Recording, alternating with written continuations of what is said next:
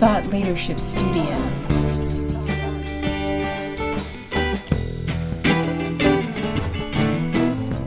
You're listening to Thought Leadership Studio, the podcast that helps you master high-level positive mass influence to create distinctive business niches, captivate an audience, grow your following, and change the game by changing the frame with strategic thought leadership. Thought Leadership Studio.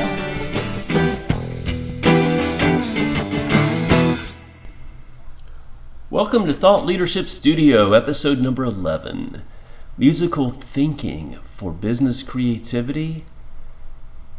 Or how can we make business and persuasion more like music and less like war? Or how to choose your metaphor. The definition of a metaphor is a figure of speech in which a word or phrase literally denoting one kind of object or idea is used in place of another to suggest a likeness or analogy between them, as in drowning in money. Well, my training in and experience with NLP, neurolinguistic programming, has led me to the conclusion that metaphor is a lot deeper than that the metaphors we hold impact us on an extremely deep level. And in this podcast, I'm going to go over lots of reasons why music can be a fantastic metaphor for business. And not only a metaphor, but provide a way of thinking for creative solutions, for innovation, for nonlinear problem solving, for tapping into inspiration, and for putting harmony where there was conflict before that didn't really need to be there. And isn't more harmony and less conflict something the world in general needs right now? So maybe business should be more like music and less like war. Have you questioned your metaphors? After all, what is a metaphor? And shouldn't you go all the way up to meta 5 or meta 6 if 4 is not enough? As long as we're competing, because we're competing for market share, we're competing for this, we're competing for that in business. And seeing business like a competition,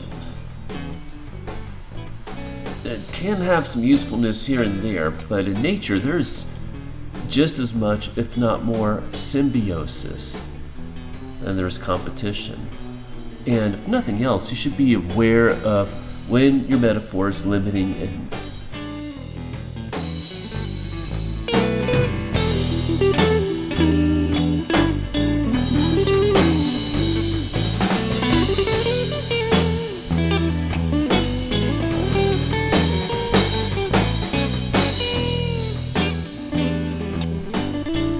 develop flexibility in metaphors, which can come first of all by making them explicit, by being aware of what they are.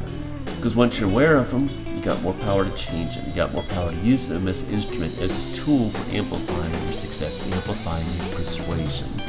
And of course, metaphors are a fantastic communication tool that lends itself really well to things like strategic thought leadership and influence, leadership, marketing, and persuasion in general.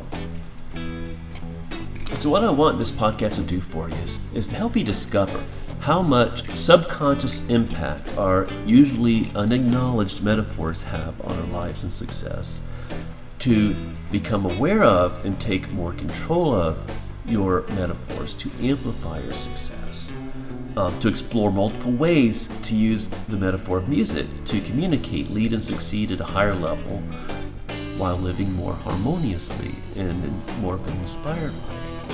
And to learn how to use musical thinking as a tool for creativity, inspiration, persuasion, nonlinear problem solving, and have fun while doing all of that. But first, let's take a break to hear from our sponsor, Scorpion Peppers.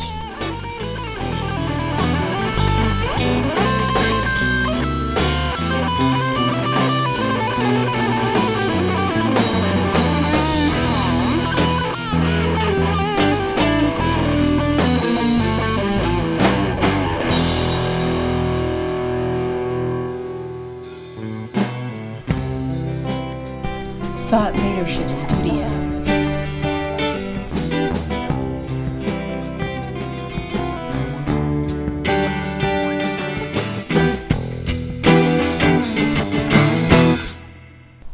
And now for a message from our sponsor, Scorpion Helpers.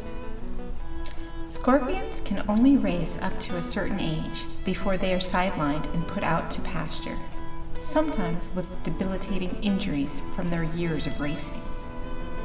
Even the more famous ones are forgotten about and sometimes left to rot away in cages with a scrap of lobster artichoke salad thrown to them here and there. We want to find homes for these former racing scorpions. We want to let them live out their final years in a beautiful setting.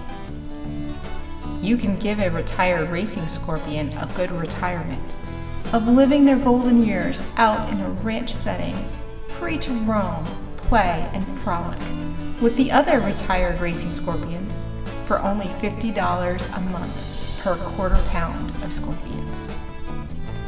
Sponsor a racing scorpion. Give them a good retirement.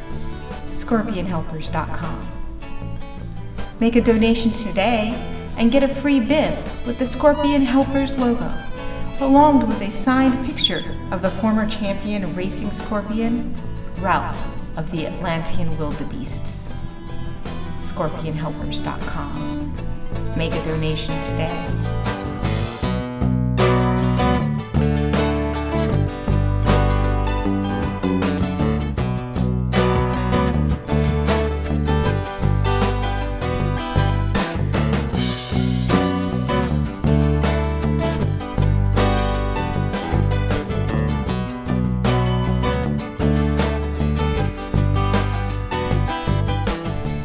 Save a scorpion from being relegated to a traveling circus where they're forced to play tricks and jump through hoops in front of a crowd in between being carried from city to city, all alone, and only one train car per scorpion for room. Make a donation today at ScorpionHelpers.com.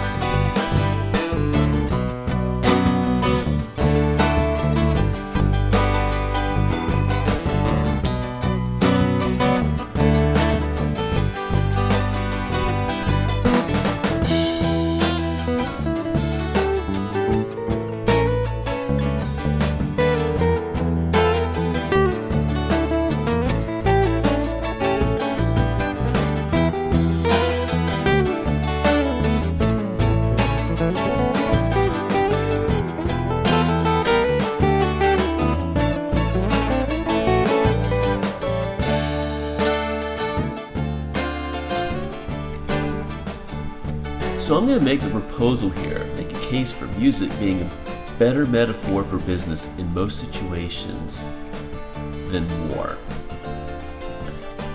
And where does large-scale change start? It starts in individual minds. And when it starts in individual minds, those that are persuasive, and when it's packaged in a way that it carries, like a dandelion in the wind, and it spreads like seeds thrown out over a field so that it takes root, and it can hit a tipping point where large-scale change can happen. So maybe we should be careful about the metaphors. Maybe we need to uproot some of those that have been planted deeply by our society and examine those and consider which ones we want to keep and when we don't. Because they're drive our behavior, they drive our experience of the world, they drive our model of the world, which is what we respond to rather than the world itself. The map is not the territory. So on that note, I'm going to turn the stage over just for a few minutes to the philosopher Alan Watts. Existence, the physical universe, is basically playful. There is no necessity for it whatsoever. It isn't going anywhere. That is to say, it doesn't have some destination that it ought to arrive at. but that it is best understood by analogy with music. Because music, as an art form, is essentially playful. We say you play the piano. You don't work the piano. Why? Music differs from, say, travel.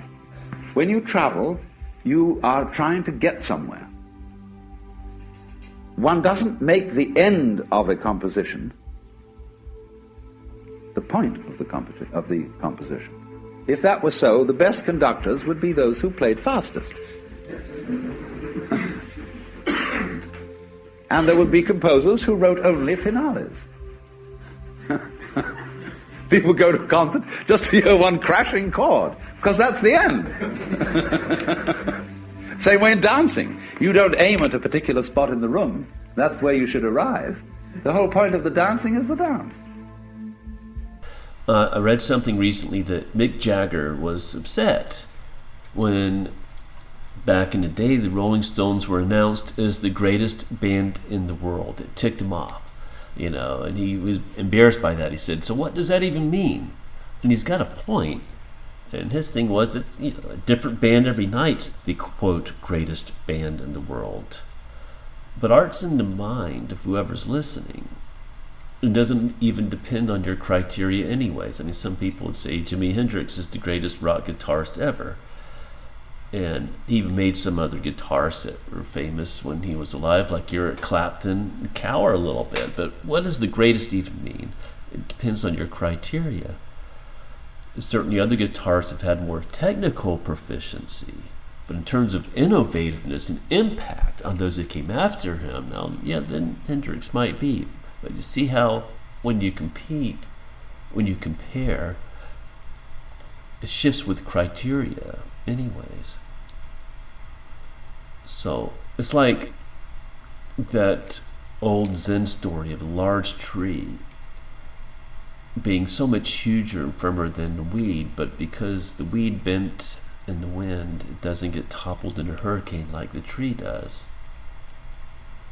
Maybe it's better to appreciate that, just like in music. Musicians relate to each other for being complementary. If you're a guitarist, you might go looking for bass players and drummers so your band gets filled out.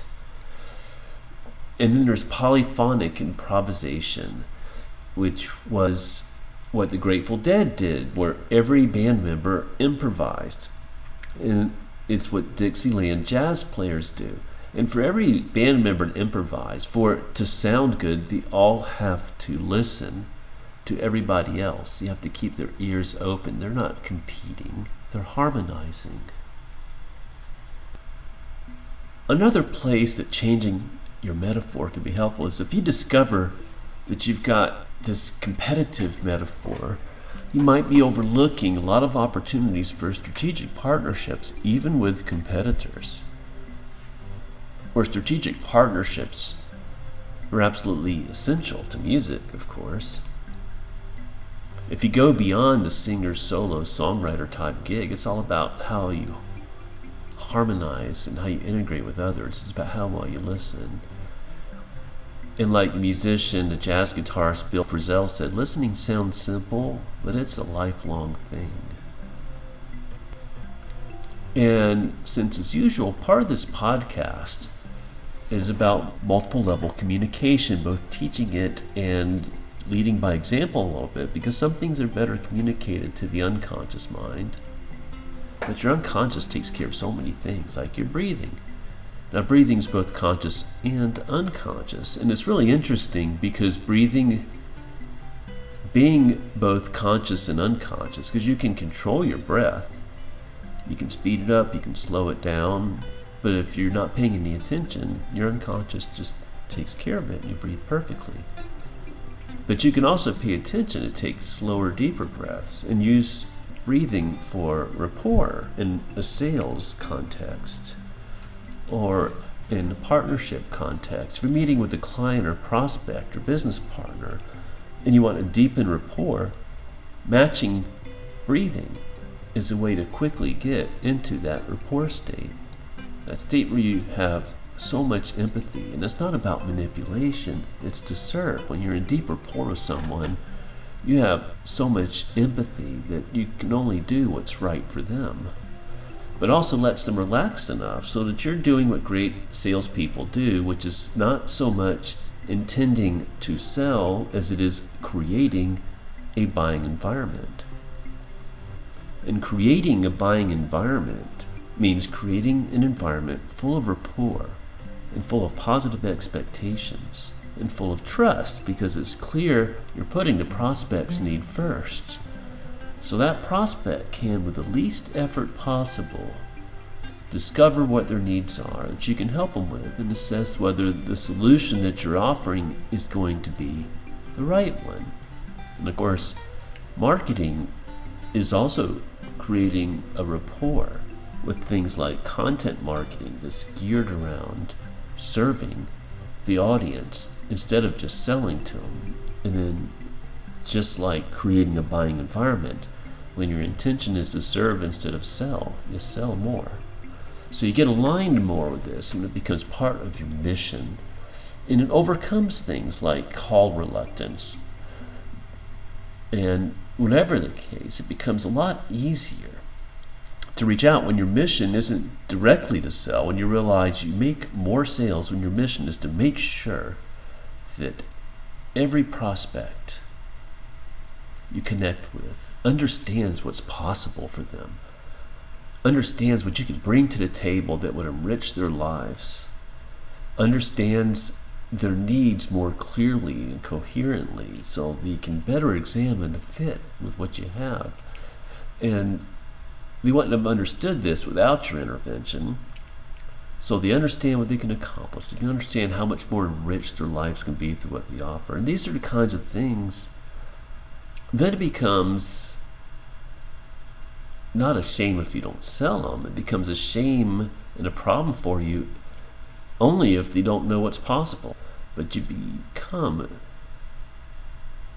inspired by a mission to show what's possible more when you have this empathy, from gaining more rapport, which is respecting the musical component of rhythm as well as harmony.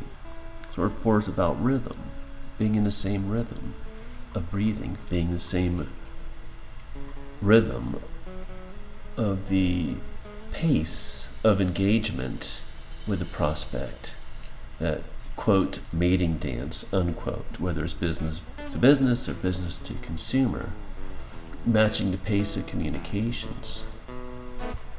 And what's on you is making sure they fully understand just how much better life can be with what you're bringing to them.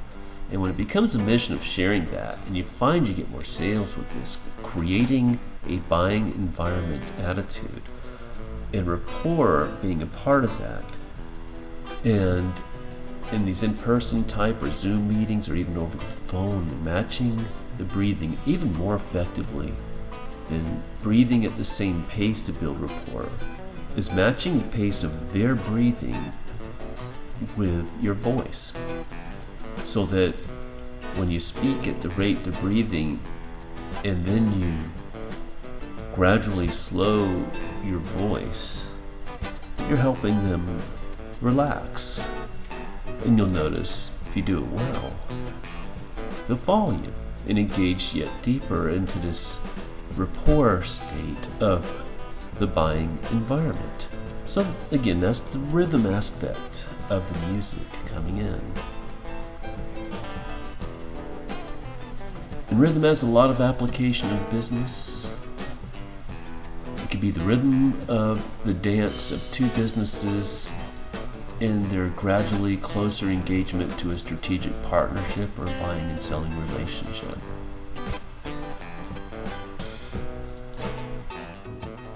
So rhythm is one of the three primary ways that musicians organize sound to make music. The other two are harmony and melody. So when we contrast the metaphor of music and the metaphor of war, we're comparing metaphors of creativity, harmony, rhythm, melody, cooperation, with a metaphor of destructiveness, dissonance, and competition.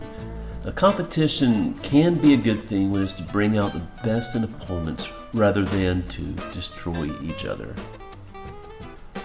Now think back to the games you played when you were a kid. Were they about competition or cooperation? One could be forgiven for thinking they're only games of competition because that paradigm is so deeply embedded in our culture. I mean, think about football. It's a game of territorial disputes and aggression. But there's a pygmy tribe in Africa whose survival is dependent on cooperation in the hunting party. So the children play games of cooperation. Now, in the book, Turtles All the Way Down, NLP co-founder John Grinder spoke of their game of pulling a large tree down by adding one child sitting on it at a time. Then they'd all have to jump off at exactly the same time. It was a game of cooperation. So it's not like our values of society of competitiveness, even up to the point of, in some horrible cases, mutual destruction, are coming from nowhere. But it's also not like we don't have the ability on a conscious and unconscious level to uproot old paradigms, to examine where these come from, and to discard the ones that don't serve us anymore, and consider things like music. Now, some people would say, well, I'm not a musician.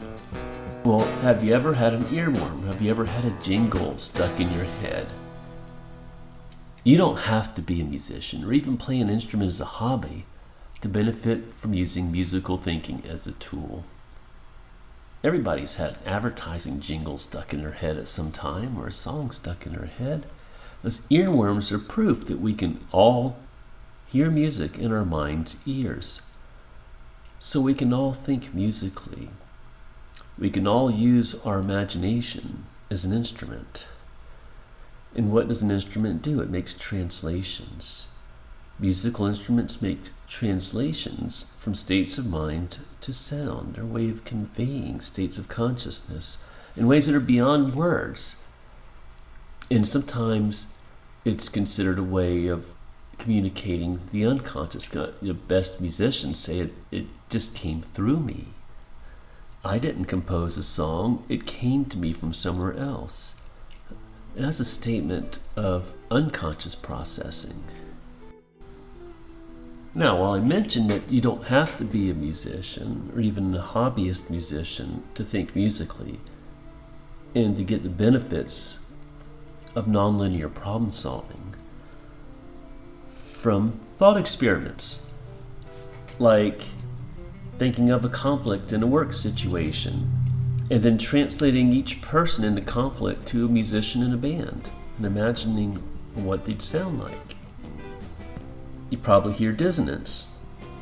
But then imagine as you listen to them playing, you bring in a little counterpoint, and you bring in a little extra harmony, you bring them all in tune with each other, and you tune the music so it is harmonious, it is melodious, it has a powerful rhythm.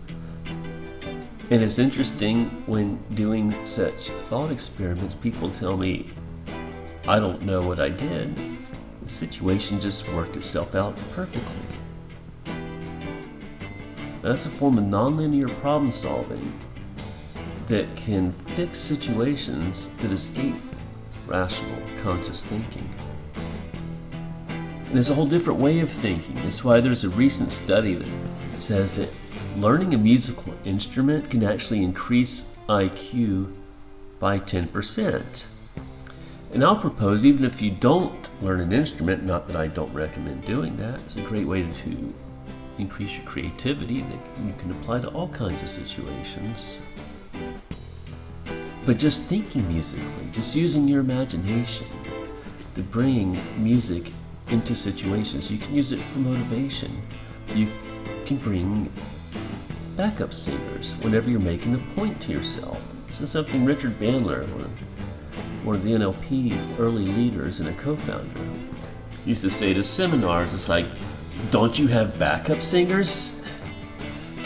So that when you make a point to yourself like, I'm going to accomplish this, you have this chorus of background singers that says, oh yeah. Or you bring in an orchestra, you bring in a rock band, and you crank it up to increase your motivation. So definitely check out the episode notes and click on the link or copy paste the link to the episode page, because I'm going to put some links and resources and extra ideas there about other ways to creatively use music for nonlinear problem solving, for motivation, for exercising your creativity, for expanding your imagination, and for having a whole different set of metaphors that can bring harmony to where before there is conflict and dissonance. And imagine if a lot of people did this. Imagine if a lot of world leaders did this. Wouldn't that make for a better world to live in? But it starts with you. It starts with each of us. So on that, I'm going to wrap up this section of episode 11 of Thought Leadership Studio. I'm Chris McNeil, Master NLP practitioner, strategic thought leadership coach and consultant, do a lot of marketing work as well, a lot of marketing consultation. And if I can help you with your business, I would love to do so. Click on the link in the show notes and the episode notes, and you can learn all about that. Thought Leadership Studio.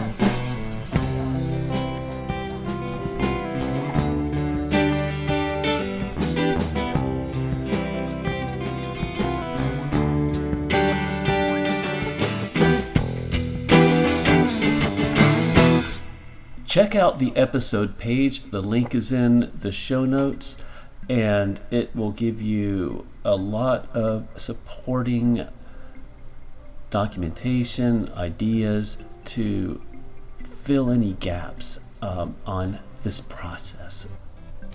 And also, this is not something I always offer, but at the time I'm recording this, I'm offering a free 30-minute discovery session to look at what you can achieve with strategic thought leadership or your organization. Just a time to look at what you want to accomplish and find out what is possible that you can achieve with strategic thought leadership for market influence or marketing or sales goals. What kind of time frame would it take to expect to see results, and what kind of programs would suit you best? So the aim is to empower you and to brainstorm together. So check out the link and look forward to seeing you next week. Thought Leadership Studio.